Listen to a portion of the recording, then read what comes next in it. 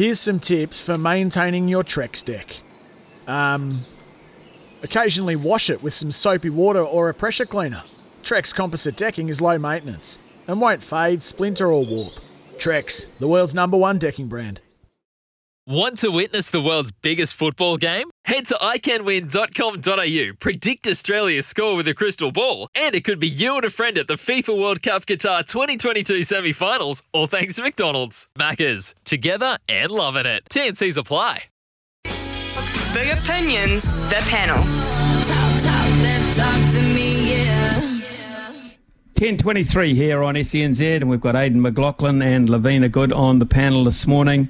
Aidan McLaughlin out of a finally, Havelock North. Aidan, good morning to you.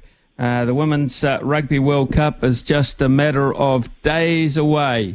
What are your expectations?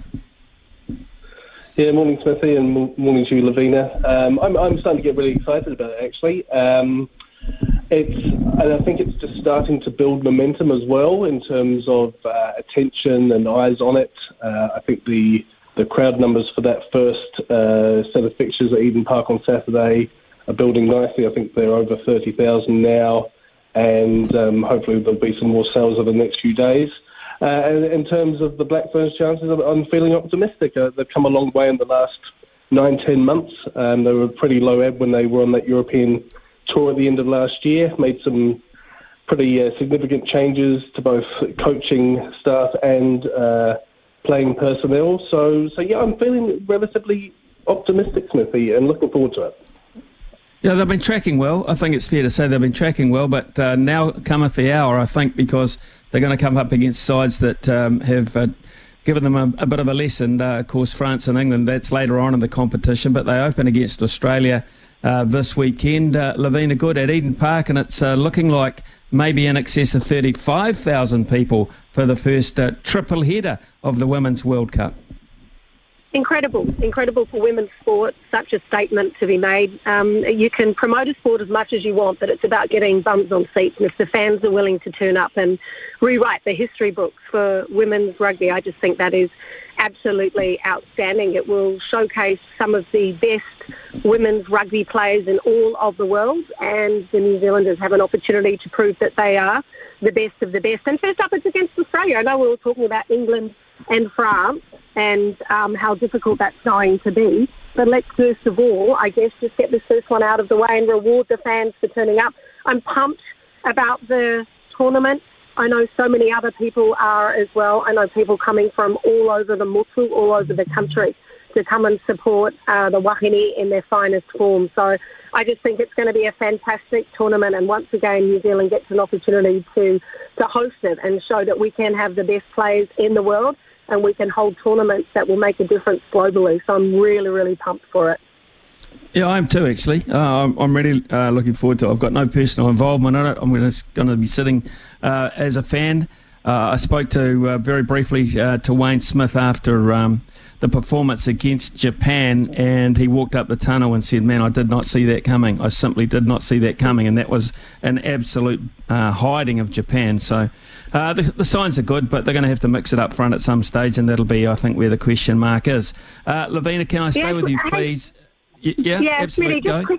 Just quickly, before we move on from Wayne Smith, I think I kind of gave a legitimate apology a few months ago. I had the opportunity to interview him shortly after he was selected as coach, and I was critical initially that they hadn't gone for maybe other options for people that were involved in rugby for a little bit longer, not a retiree that was hanging out in Waihi and Waihi Beach. And I talked to him about that and said, were you the right man for the job? And he said to me, honestly, he goes, I don't know if I was the right man for the job, but you have to ask the players that I'm representing. And I went to every single one of those players that he's in charge of, and they said culturally, emotionally, in terms of the physicality of the sport, he is 100% the right person for that job to take them to the next level. And it's been tumultuous for that women's rugby team over the past 12 months, what happened in England and the changing of the guard and dissension between players.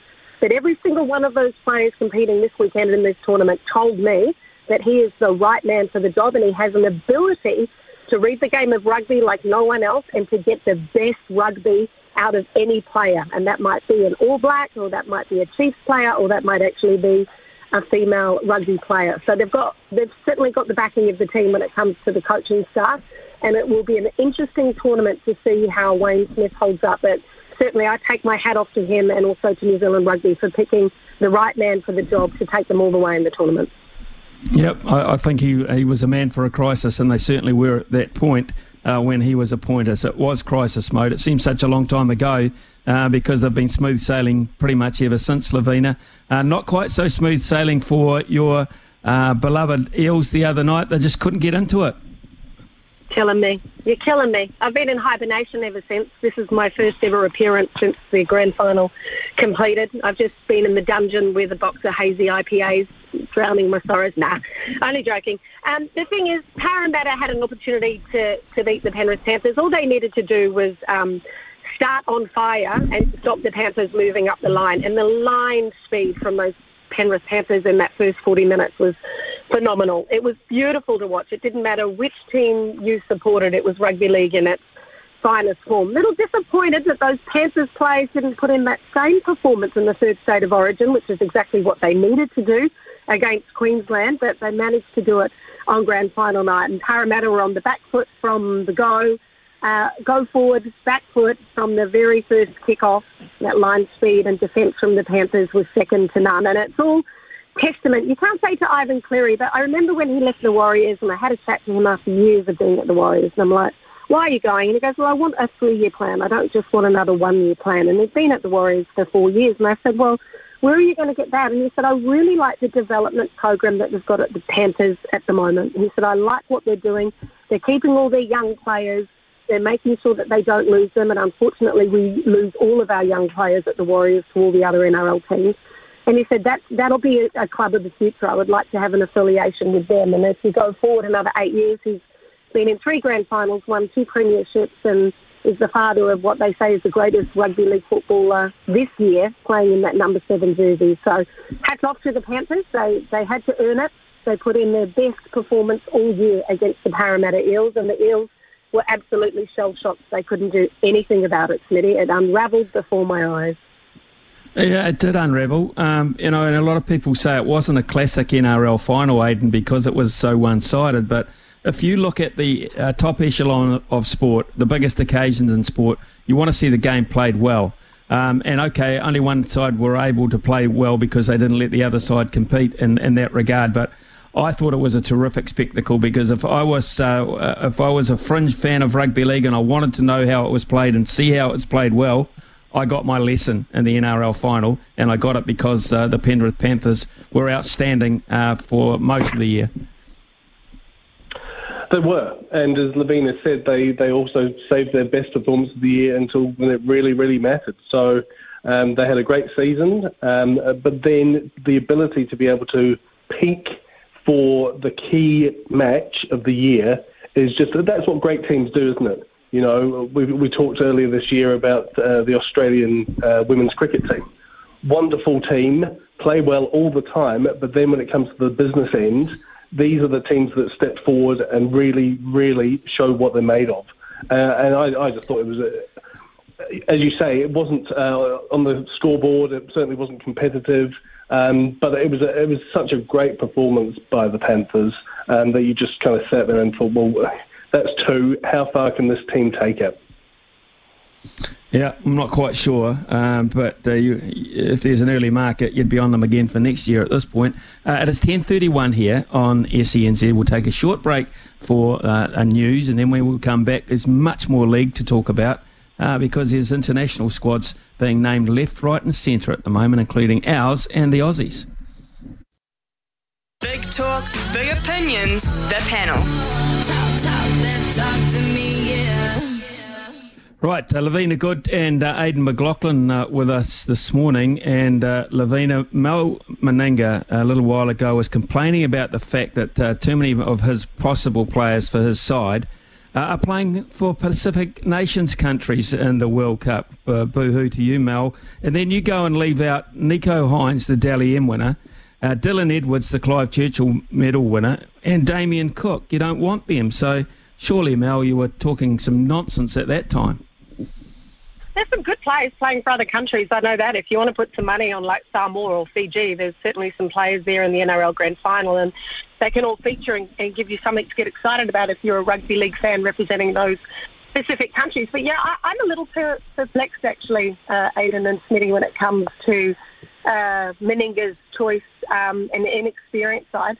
I saw an interview with him yesterday, and they were talking to him about Dylan Edwards, who's been remarkable in that fullback role for the Penrith Panthers, and probably the best fullback in the competition. But the captain of the Australian side is Teddy Tedesco, and he was also captain of the New South Wales side, and he's the best fullback in the world. So there's a little bit of justification there.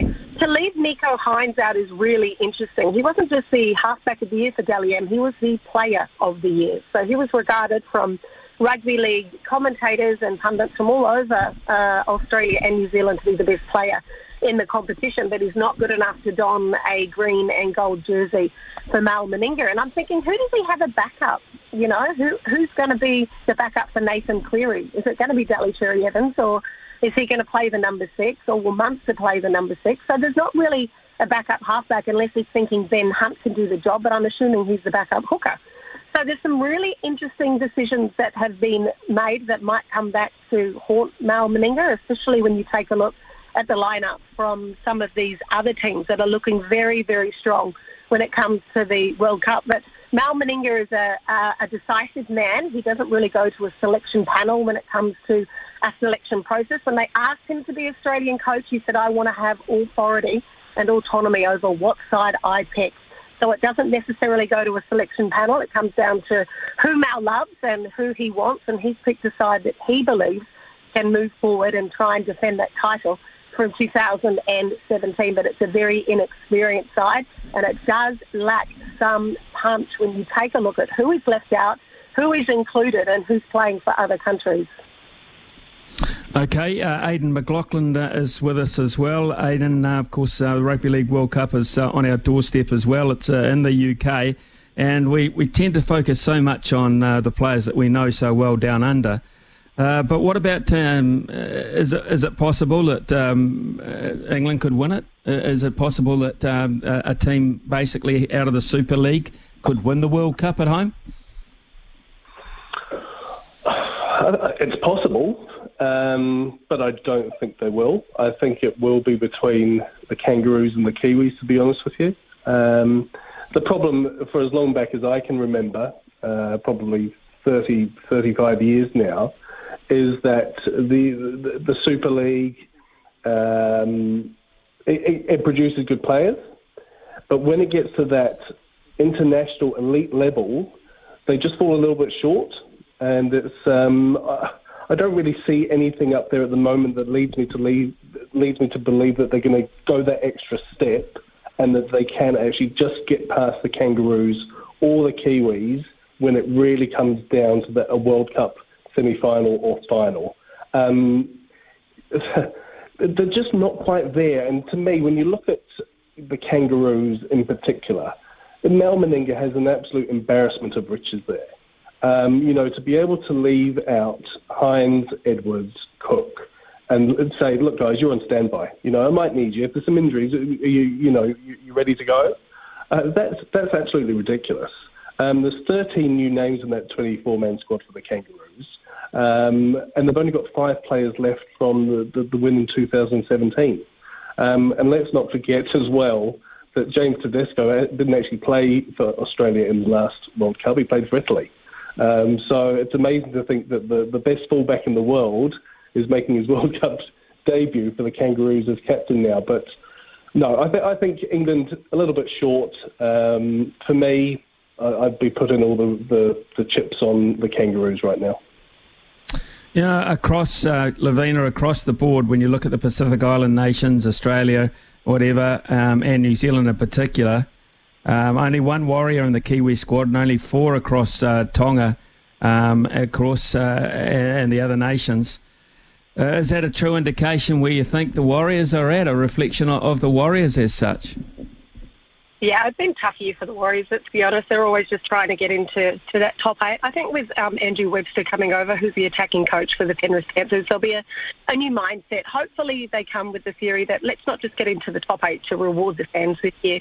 Let's try and develop some a policy in place where we can retain players from starting off at 16 years of age with the Roosters and Manly, and we can keep them in New Zealand, develop them, make them proud and make them want to don a Kiwis jersey and also play for the Warriors. And to do that, it's not about getting in the top 8. It's about a plan, a 6-year plan like they did at the Panthers to be premiers in 6 years' time. So hopefully that mindset will take place and the Warriors fans will forgive them. They usually forgive them for just about anything, so it won't really be an issue if in 5 years' time they're awarded for a premiership. I'm a little interested in Maguire's team as well. I noticed he left out Sean Johnson, and a lot of Sean Johnson fans would be arguing, well, why would you put Kieran Foran in instead? And I don't think Kieran Foran's in the pinnacle of his rugby league career. I think he's definitely out the other end of that.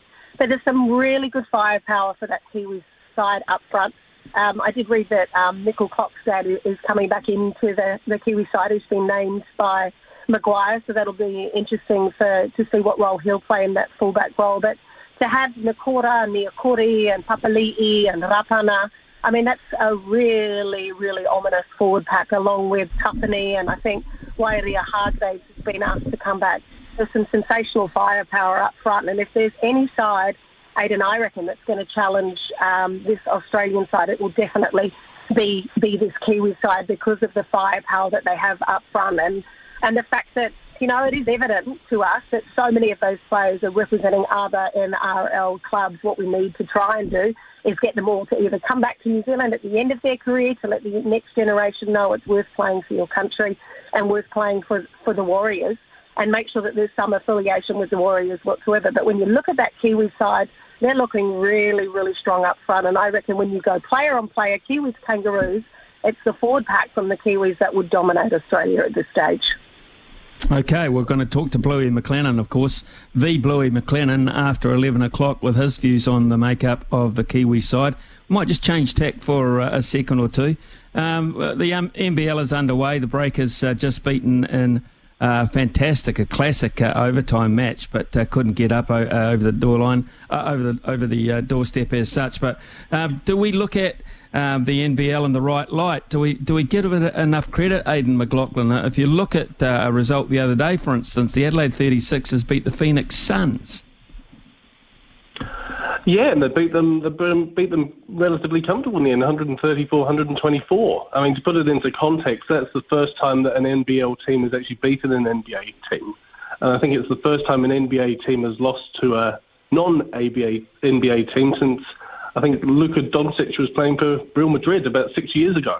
So this isn't something that happens every year, never mind every week. So real credit to the 36ers. They've gone over there.